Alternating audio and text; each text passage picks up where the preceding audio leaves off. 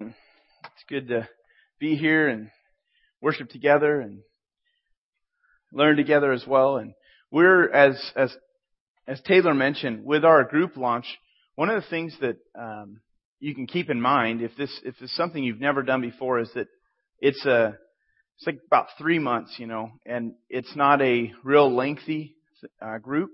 That's partly intentional, just because we typically grow by putting stress on our lives for a while, and then we let up the stress. It's like going to the gym. You work out, you stress your muscles, and then you release and stress and release, and that's how you grow muscles. To grow spiritually, it's really similar principle. Is you put some pressure on your life, which is what a group provides. Getting around people, getting introduced to God's Word, and just application of it. It adds some pressure in a way that it nudges us towards growth and change if we'll apply it. And so we think that groups is one of the best ways that we can help people grow long term. And so I would really encourage you to jump on board. So far, I think we're nearing 80 adults that have signed up just from the last week, and we've got like 4 weeks of signups, I think. But so things are going great. This is our best launch so far as momentum. But we really there's opportunity for everyone to join a group, and so we would love it if you would jump into one of those. Well, this morning we're beginning a new message series, as you see by this slide in your bulletin, and I'd like to pray as we get into this topic. Let's pray together. Father, thank you for bringing us here, God. Thank you for just this new week ahead of us, Lord. We know, God, that you're in charge of our lives and you're in control of every detail, every moment of the reality that we live in, Lord. We know that there's nothing that goes on that catches you off guard or by surprise, Lord. We know that you work in the midst of hard times, in the midst of just extreme joy, Lord, and we're in desperate need of staying connected to you, really to understand how life works, how things come together, Lord. We want to make sense out of how to have a relationship with you and walk with you daily. Lord, I pray that as we look into your word at this, at the topic of providence and understanding how you work, Lord, I pray you would shed some light on this area for us personally, Lord, that we would have a clear perspective of who you are, God, and how we can be working with you, God. I do pray against distractions, Lord, right now. Just pray you'd minimize those in our minds and in this room, Lord. We just ask you to give us the ability to focus in Jesus' name. Amen. So in the Bible, you find out that there's a certain kind of knowledge. You can gain a certain kind of perspective, certain kind of knowledge that breeds a level of confidence in life. It gives you a certain perspective that allows you to have tremendous confidence in life if you understand, if you know certain things. As I handle the flow of life and as I aim to do what God has put me as a person on earth to do, I find that I need confidence. I need to have some certitude, some assurance of what I'm setting out to do in life. And confidence is something that we need to make when we're handling decisions. Decisions are very, very difficult. And we need confidence in the midst of making decisions, because making decisions is sometimes trying to hit a moving target that's flying by. And it's not easy to do. We need a level of confidence. When we're trying to clear up relationships, if things get kind of jumbled up or messed up in relationships and we head into the tunnel of chaos in a relationship, it really helps if we have a sense of confidence once again when we step in to clear something up. If you're facing health concerns, or if you know someone facing health concerns, and we're wondering, how is this really going to play out? Again, it really helps if we have confidence. And this idea of confidence, it ties into what we're going to look at this morning, God's providence. It's something we need. Just over and over and over again, we need to have a certain confidence about who God is when it comes to our marriages, our parenting, our careers, all these different areas we come up against. We need to be certain of certain. I didn't flow. Certain of things. And so we're looking at this word providence. The word providence is from a Latin prefix and root, pro meaning before or in front of, videre meaning to see. So when you put these two words together, you have a word that means to see beforehand. Providence means to see beforehand. You might want to write that down in your listening guide. God has this unique vantage point. He can see things beforehand. In other words, He sees the end from the beginning. He is not limited by our understanding. It's like God has this amazing set of binoculars. Who's ever purchased a really expensive set of binoculars? Anybody? No. Okay. I'll skip that. Okay, who owns a pair of binoculars? I've never had a good pair of binoculars. I don't know about you, but it's like God has this ability to just have this view way down to the end of the road, to the end of the road of our lives. He's able to see into the future. He knows exactly what's going to happen in our lives. This is really hard for us to imagine. How can that be?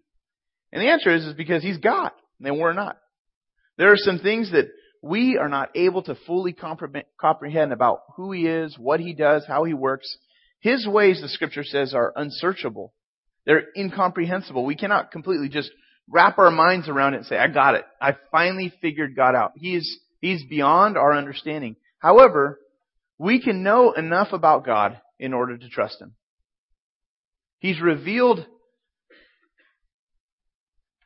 enough about Himself so that we can take steps of faith and trust Him from day to day. If you're in a point where you're investigating Christianity, you're trying to navigate what it means to relate with God, I'd encourage you, check it out. Really ask some questions. All of your questions, God, He can answer things that are maybe unsettled in your mind. Ask Him to show you the truth, and He will get involved in clarifying. We have people in this church that I know of that when they came to Christ, they had a lot of questions. And it didn't make a lot of sense to put their life on the line and believe in something that there was major doubts and questions. And so they had to wrestle with questions in order to step confidently into a relationship with Christ. So in this series, what we're going to do is we're going to look at how much confidence it brings to actually know God, to trust Him, and to trust in His providence, the fact that He sees beforehand.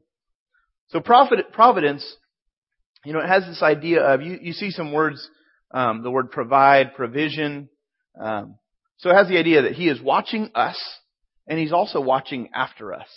So He's paying attention. Look at this verse in Proverbs 15:3. It says, the eyes of the Lord are everywhere.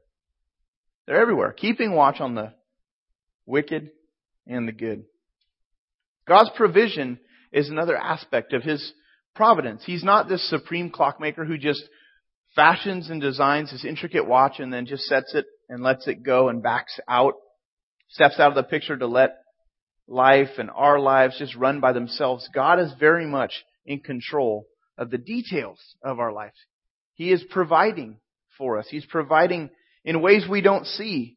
So here's the key thought. This is at the top of your listening guide. And we're going to really look at this one thought as it jumps out of one story in the life of a man named Abraham. So here's the thought. Our confidence grows every time we trust God to provide. Our confidence, this idea of what we need, it grows every time we just trust God to provide. The steps we take, it builds this confidence. So in the future, we can have this track record of, I know God will come through. He's not going to rip me off. He's been faithful through the years. He will not let us down here.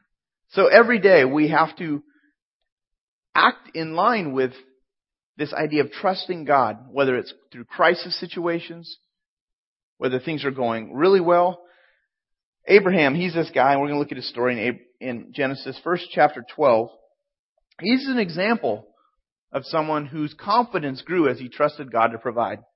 God chose this man, Abraham, to be the father of a nation who would bless the whole world. So let's look at this. God's promise first to Abraham is in Genesis 12, verses 1 through 3. And it says, the Lord had said to Abram, leave your country, your people, and your father's household. He's like, leave your comfort zone. All that you know, all that you can see, leave all of that stuff.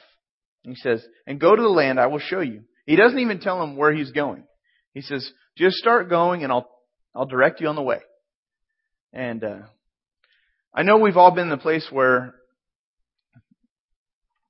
we're told to go somewhere and we're like, I need to know where I'm going. How can I don't really I'm not the kind of person that likes to go on a trip if I haven't put it in my phone navigation or something. And I don't like to just feel my way there. I know some people have that sense of direction where I'll just find it, But I think most of us, we want to know where we're going. And Abram's not given that clear direction from God. He just says, just go. Go to the land I will show you. Then he says in verse 2, I will make you into a great nation. He makes this major promise in a series of promises. And I will bless you. I will make your name great. You will be a blessing. I will bless those who bless you, and whoever curses you I will curse. And all the peoples on the earth will be blessed through you. He makes this magnificent promise to Abram. First, I will make you into a great nation. This is a big promise because Abram, at this point, he has no kids. He's older. He has no kids. He was 75 years old when God makes this promise to him. He's an aging man. His wife, Sarah, was barren. She wasn't able to have kids. And so God says, I'm going to make you into a great nation. In order for that to happen, Sarah and Abraham have to produce an offspring, right? How do you make a nation out of someone who can't have kids? And so Abram, he obeys God. The scripture says he immediately left his homeland and he treks through the desert because God told him to go to this land where he would give him his descendants. And Abram, interesting thing, he has no map. He has no knowledge of the geography. And he went at least 400 miles across the Arabian desert, taking this, pathless, route, because this is what God asked him to do. And he did it. God just simply said, go.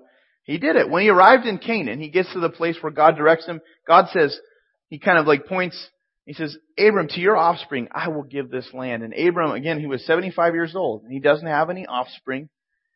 It was 25 years later that Abram's son, Isaac, was born. 25 years passes before that fulfillment of the promise.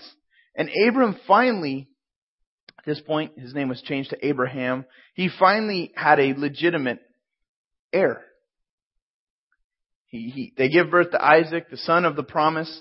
And you can just imagine how excited they were to see, wow, God came through. And again, our confidence is built every time we trust God to provide. He just was like, wow, how in the world did this happen? So you can imagine with requests that God makes, how that builds confidence for him to say, you know what? God's coming through. Even if I can't see it, even if I have no ability to see down the road, He has a plan in this. And with Isaac, you can imagine just how much of a treasured gift Isaac was to Abraham and Sarah. Their son was this favored. They probably savored every moment with him, And I have kids, and there's this special connection you have with your children. But in this case, I think even more so, God made this magnificent promise about the future that would, find its way through this little boy. Through this boy, all the nations of the world will be blessed. So God was certainly on the move. And it was probably seeming like, I'm sure Abraham and Sarah felt like, God, you're on the move, but this is kind of a slow process, but I'm on board with this. And then things take this unexpected turn. We get to Genesis chapter 22. This is one of my favorite chapters of the Bible. We find Abraham's ultimate test of faith in this chapter. So, verse 1. We're just going to walk through this section of Scripture. It says, sometime later God tested Abraham, and He said to him, Abraham, here I am, he replied. I'm going to stop right there. The response that Abraham gives, here I am, the Hebrew word is hineni. Hineni. And I've been thinking a lot about this word, and when I was in college and studying Hebrew, this was a word that I thought, man, I want to look into this. And I just thought it was an interesting word. You see it come up in Scripture many times where different people respond in this way. God calls them and they say, here I am. Hineni is the Hebrew. But Abraham's response was more than just saying, hey, I hear you. It was really something more than just a physical, like I'm present. It has the sense of I'm here. I am fully here with all of my being. I'm personally here. I'm emotionally, spiritually here. I'm ready to do whatever it is you want. I'm fully present in this moment. Here I am. He's presenting himself to God. This is very different than the response we might get. Very different than, hey Josh, huh? Or I think of my responses, huh? Or what's up? Which has a little bit of a challenge. Like, I may listen, I may not, right? What's up? It's an evaluation, kind of like, well, convince me and then I'll do something with this. Or another response I might have for myself would be, yeah. Again, there's some challenge in that. There's some hesitation in that. Yeah. I'm waiting to respond. Very, very different what he says. Hineni. Here I am. He's presenting himself to God. Look at verse 2. It says, Then God said, Take your son, your only son, Isaac, whom you love, and go to the region of Moriah. Sacrifice him there as a burnt offering on one of the mountains that I will tell you about. He raises the stakes. First he says, Take your son. That's okay. Your only son. He's raising the stakes. The one you really, really, really love? It's like God is wanting him to see just how high these stakes are of obedience. Child sacrifice was not uncommon in these days.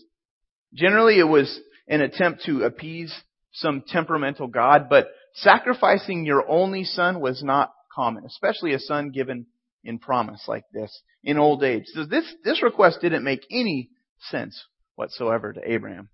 This was a huge test. It was a supreme test. And Abraham's life to this point was marked with his extraordinary faith steps. Again, God said go and he went. He took these steps and he trusted God fully up to this point. There was nothing, though, more precious to Abraham than his son Isaac. Nothing. And now he was being asked to give him up. How would you respond to God when it looks like you're going to lose something very precious to you? How would you respond if God says, I want you to give up the most precious thing in your life, the dream you have, the child you have? Where would you put your confidence? Think about Abraham, all that might be going through his head. Then verse 3 says, Early the next morning, Abraham, he got up. He saddled his donkey. He didn't hesitate to obey. He gets up. There's been books written about this. Philosophers have written about this whole idea. Why did Abraham respond so quickly? Was it he couldn't sleep all night? He was tossing and turning, so he just happened to be awake. I'm going to go carry this out. Was it? But whatever it was that motivated him, he gets up. He doesn't hesitate to obey. He took with him, the verse says, 2 of his servants and his son Isaac. When he had cut enough wood for the burnt offering, he set out for the place that God had told him about. Would you have run away? Some nods there. Would you have questioned God's plan? Would you have said, you know what, God? What? Are you kidding me? Sacrifice my only son? Would you have slept in? Maybe if I sleep in, he won't. Maybe it was a dream. There's all of these different things. Abraham was old. He was an old man, more than 100. But he was a very, very wealthy man. He was known for his wealth. But it's interesting. He chooses to saddle his own donkey. He chops his own wood for this offering. And it's interesting. It's like some people, when they're grieving, they put themselves to work in order to deal with the grief. In order to kind of put off the grief, they get busy. And Abraham, he may have been just trying to take his mind off of what was about to happen. After doing all these tasks, he sets out to the place where God told him to go. Just like Jesus. There's a verse in Luke about Jesus, how the scripture says, as the time approached for him to be taken up to heaven, like Jesus knew his time of his death was coming. He knew what was going to happen to him. And it says Jesus resolutely set out for Jerusalem. He kind of set his face upon the mission that God had asked him to do. Very, very similar idea here. Abraham was very, very focused. And then it says in verse 4, on the third day, Abraham, he looked up and he saw the place in the distance.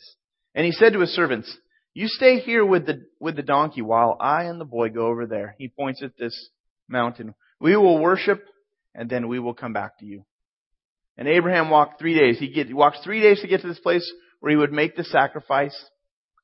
He had all this time on the way to think about what was going to happen. I wonder, we don't get to see it, but what kind of conversation he was having with Isaac, thinking this may be his last opportunity to relate to his precious son. But look closely at the phrase at the very end. Look at the confidence. We will worship and then we will come back to you. Circle the word we. Because I think that gives us a clue that he already knew God in some way was going to provide. He could have said, we're going to worship and I'll be back. But he says, we will come back. And at the same time, he knows. See, Abraham went through this test trusting that God would make a way and not take his son. He put his confidence in the fact that God had made a promise that went through Isaac. Because when Isaac was born, God spoke and said, this is the one that will this is your offspring that will create this nation out of. And Abraham put his trust in the promise of God. And then next we hear the conversation between Abraham and his son. Verse 6. Abraham took the wood for the burnt offering and he placed it on his son Isaac. He gives Isaac the wood to carry out. And he himself carried the fire and the knife. As the two of them went on together, Isaac spoke up and he said to his father Abraham, Father. Yes, my son, Abraham replied. The fire and the wood are here. Isaac said, but where is the lamb for the burnt offering? He's like, fire, check. Wood, check. Are we going to find the lamb somewhere? I mean, he knew the drill. He knew what an offering was. And Abraham answered, God himself will provide the lamb for the burnt offering, my son. It's a fascinating phrase right here.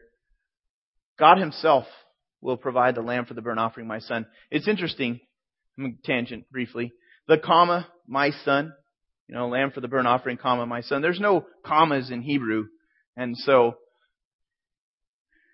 it's interesting the wording like here. God himself will provide the lamb for the burnt offering, my son. Was he saying, my son, like you're the offering, or was he just answering his son? I don't know. But I've always found that to be interesting. The fact that he states what's about to happen here. And it says, and the two of them went on together. Abraham makes this statement, God himself will provide. We get a song or a title of God, Jehovah Jireh. Jehovah Jireh means the Lord will provide, but this actually in the text says God himself will provide. God himself will provide. This is the first direct and explicit reference to God's providence in the Scripture. This is the first time we see directly and explicitly a reference to the fact that God sees beforehand. This was an ultimate expression of his faith. And again, our confidence grows. Abraham's confidence grew every time he trusted God to provide. Even when it looked like God was going to take the one he loved so much. But then look at verse 9. When they reached the place that God had told him about, Abraham, he built an altar there and he arranged the wood on it. He ties his son, Isaac, and he lays him on the altar on top of the wood. As a dad, just trying to imagine tying my son up, placing him on this wood and then I'm about to look what happens. He pulls the knife from its sheath. Verse 10, then he reaches out his hand takes this knife out to slay his son. But the angel of the Lord called out to him from heaven, Abraham, Abraham. And he responds the same way. Here I am, Hineni. I'm fully here. I'm present. I'm sure he's thinking something very different at this point. Here I am. Stop me. Here I am. Provide something. Here I am. He replied, do not lay a hand on the boy, he said. Do not do anything to him. For now I know that you fear God, because you have not withheld. The word withheld means you've not restrained. You've not held back from me, your son, your only son. See, this is what we do. We typically trust God until he calls us to do something that is too difficult. And then we hold back at that point. God will trust you up to this point until it really costs me what I really want. But God said, because you didn't do that, don't lay a hand, don't do anything. I know now that you fear me. That doesn't mean you're afraid of me. The word has to do with you respect me. There's a sense of awe that you have, a reverence that you have towards me. God wants to know that we will not withhold anything from him or put anything before him. This was only a test. The boy was never going to die. This was a test, again, to build confidence. Why do we need to know this, though, about Abraham? This is a very, very important story.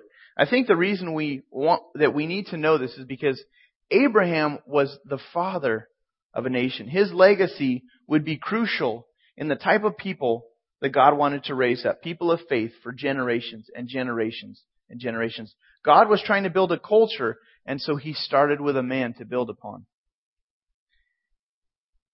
A man who had ultimate faith in ultimate circumstances, because he would leave a legacy for other people to follow that kind of faith. as a kid, I remember singing a song, Father Abraham. Have you sung the song before? Father Abraham had many sons. You may not have, but it's this marching song. You're just marching and your Father Abraham had many sons, and many sons had Father Abraham. I am one of them, and so are you. So let's just, praise the Lord. Why would we sing that song? The reason is because God was testing the one He was building upon. When we exercise that type of faith and we hold nothing back, we're acting like our father Abraham. We're exercising faith like our father Abraham. So then verse 13 it says, Abraham looked up, and there in the thicket he saw a ram caught by its horns. One writer said, the ram was not caught by the thicket alone, but by the one who made the thicket. Like God provided. The Lord Himself will provide. He went over, it says, and he took the ram. He sacrificed it as a burnt offering in place of his son. And so Abraham called that place, the Lord will provide. Jehovah Jireh. And to this day it is said, on the mountain of the Lord it will be provided. The truth is, you have to follow God up the mountain if you're going to see Him provide. You have to follow closely and carefully and exactly if you're going to see God provide. Sometimes we think, God, I've done most of the things You've asked me to do, but we don't follow Him all the way up the mountain.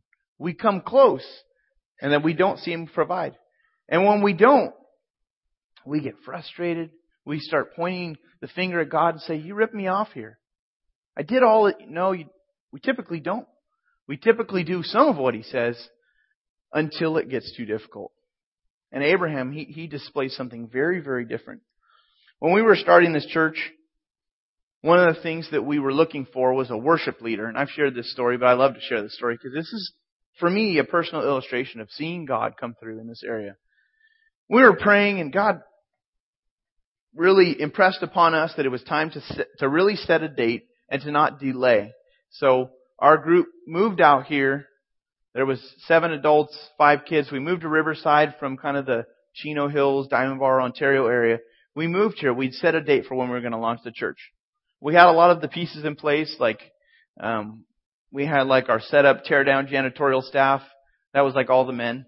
And we had our kids, and our singers. That was like all the ladies. We had teachers and all. So our team was ready to go, but one of the things we didn't have was a worship leader. And I remember the first services we had in our house, DJ, guy who's running the soundboard back there, he stepped up and God provided the confidence he needed to trust Him. And I remember playing guitar with DJ in college, and he and I would, just kind of goof around, play guitar together. And I remember the night before, he's like, we were practicing together. We were going to lead together. And he said, Josh, if you want, I'll do this. And I was like, are you sure? And I'm thinking, are you sure? Like, you're confident you can do this? And he's like, I could do this. I mean, it was with the Lord's strength. And so him and Anna practiced, from what I understand, for a while, just working through the songs. We had our first service. These guests showed up, and it was like, what is going to happen? There's about maybe 15 of us adults in this circle, and he hits this first song, and praise was like ringing, and we're singing and rejoicing, and just, it was this amazing provision, in this area. Like God provided what we needed. And DJ, and slowly more people came, and he had a little drummer guy that played the beatbox thing, and we were able to kind of, God again was providing, and then there came a point where we were going to have our grand opening, and we were praying for a worship leader that would lead a band and help form a band, and we were praying, and all of us were wanting, we had a certain kind of person in mind. Someone who was humble, someone who was teachable, someone who wasn't just like, here, let me show you how this is going to work, but someone who wanted to grow with us and allow, and not bring with themselves a ton of new direction for the church. And that's hard to find. And you might think it's very easy to find a person who can do that, but it's really, really difficult. And God, along our way, there's different people that popped up, and it was like, maybe this is the person. And we prayed, and just didn't seem like that was what God was saying yes to. And then another person, no, just wasn't right. And then one day, time is our launch is coming up, and one day I meet Cassie and Cody at a coffee shop and got to know Cody, and just the Lord had provided. It was very much a sense of, we're going to launch this church on this day, and God, you'll provide. And my mentor calls Cody our ram in the thicket as a church. He says he's the ram in the thicket for you guys. God provided him at just the right moment. His first Sunday was our grand opening, I believe. And it was all like, is this really going to happen? About 150 people showed up. We served in and out, so we had a lot of extra people that day. But you know, he's playing, and it was just like, wow, the Lord provided. And we've seen that. And every time we see that, my confidence in God just grows. The interesting thing about Abraham's story is that 2,000 years later, God offers up His Son, Jesus, to be sacrificed for our sin. Tradition locates Calvary, the cross, the hill where Jesus died and was crucified. Tradition locates that on the same exact site as Moriah, where Abraham took Isaac. This is a sense in which God gives this story as a parallel to Jesus' sacrifice. Verse 15, it goes on, the angel of the Lord called to Abraham from heaven a second time, and he said, I swear by myself, declares the Lord, that because you've done this, and you've not withheld your son, your only son, I will surely bless you. He reminds him of his promise.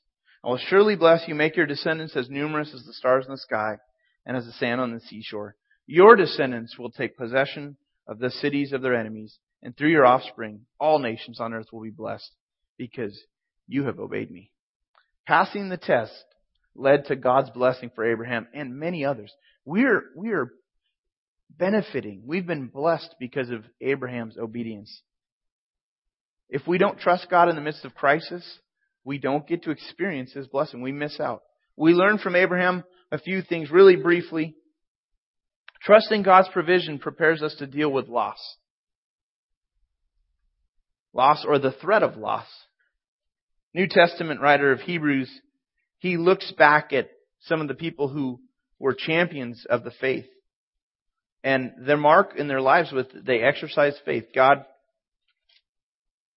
gave them opportunities to choose faith. And they exercised faith. But you get to the verse 17 in Hebrews chapter 11, it says, by faith, Abraham, when God tested him, offered Isaac as a sacrifice. He who had received the promises was about to sacrifice his one and only son. Even though God had said to him, it is through Isaac that your offspring will be reckoned. Abraham reasoned that God could raise the dead, and figuratively speaking, He did receive Isaac back from the dead. So we deal with the threat of loss all the time. We deal with it all the time. Will my dreams come true? Will this dating relationship work out? Will I be able to pay my bills? Will my marriage ever improve? Will I pass these classes? Will my ministry? Will my career? Will they take off? We deal with the threat of loss all the time. And what we're to do is we offer it up to God. Just like Abraham. We offer it up to God in faith and do what He's shown us to do with everything we've got. Right now, where do you need to trust God? What area of your life? What is that thing that God is saying? I want you to trust me with this. What is that area that you love so much and you've worked so hard for and you're so focused on? The question is, will you trust God with it and offer it up to Him just in the same way that Abraham did? Jesus showed us that trusting God's provision is also the way that we deal with not just loss, but worry. Jesus talks about worry, and the picture on your bulletin is kind of illustration of this passage, Luke 12. And we'll end with this. Jesus says, are not 5 sparrows sold for 2 pennies? Yet not one of them is forgotten by God. Indeed, the very hairs of your head are all numbered. Don't be afraid. You're worth more than many sparrows. Verse 22 says, then Jesus said to His disciples, therefore I tell you, do not worry about your life, what you will eat, or about your body, what you will wear. Don't worry, He says. Life is more than food and the body more than clothes. Consider the ravens. They don't sow or reap. They have no storeroom or barn, yet God feeds them. And how much more valuable you are than birds. Who of you by worrying can add a single hour to his life? Since you cannot do this very little thing, why do you worry about the rest? So faith in God's providence and His provision gives us, again, the confidence to deal with things like worry, with loss. Without it, we're timid. We lack the trust without it to have a solid footing in life. God continues to bless those who trust Him to provide. A good question I have is, will we be the kind of people who present ourselves to God in the same way Abraham did and just say, Hineni, God, here I am, fully. I am fully present. I'm fully here. Will we be the kind of people, will we be the kind of church that will say, Hineni, here we are? Like, will we follow Him up the mountain to see Him provide? Or will we just play it safe, stay in our comfort zone, do what we've always done so that we can control it? Or will we trust God to lead us into areas where we are forced to see Him come through? In just a few moments, we're going to receive our offering. And on the back of this, we typically like to highlight some of these next steps. So on the back of this connection card, and Cody, you can go ahead and come forward. And here's some next steps you might consider taking. One is reread Genesis 22, 1 through 18. Spend some time with God this week. Reread this passage. And then reread that Hebrews 11 passage. And just record what God has shown you. Record the lessons you've learned. And really think through, what does this mean for me personally? What is it I might not be trusting God with that I need to offer up to Him? Secondly, trust God's providence in my worries by praying and obeying every time. We build confidence. When we're worried about something, we build confidence as we trust His providence and pray and obey every time. The last one we've intentionally just left blank so that you can, maybe you have something specific. There's something maybe you're just needing to offer up to God and you're holding back. You're withholding something precious. Maybe that's something you want to just personalize and write, and we'll pray for you in that area. So let's go to the Lord in prayer.